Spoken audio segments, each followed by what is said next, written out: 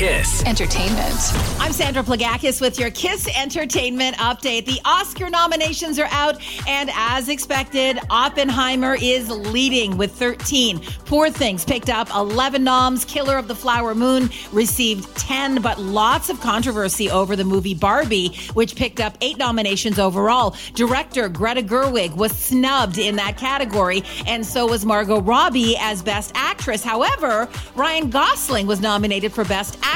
He has commented on social media saying there is no Ken without Barbie, and said no recognition would be possible for anyone on the film without their talent, grit, and genius. Some are now calling for him to reject the nomination and boycott the whole thing. Meanwhile, Billie Eilish has also been nominated for Best Original Song for the Barbie movie. I don't know how to feel, but I wanna try.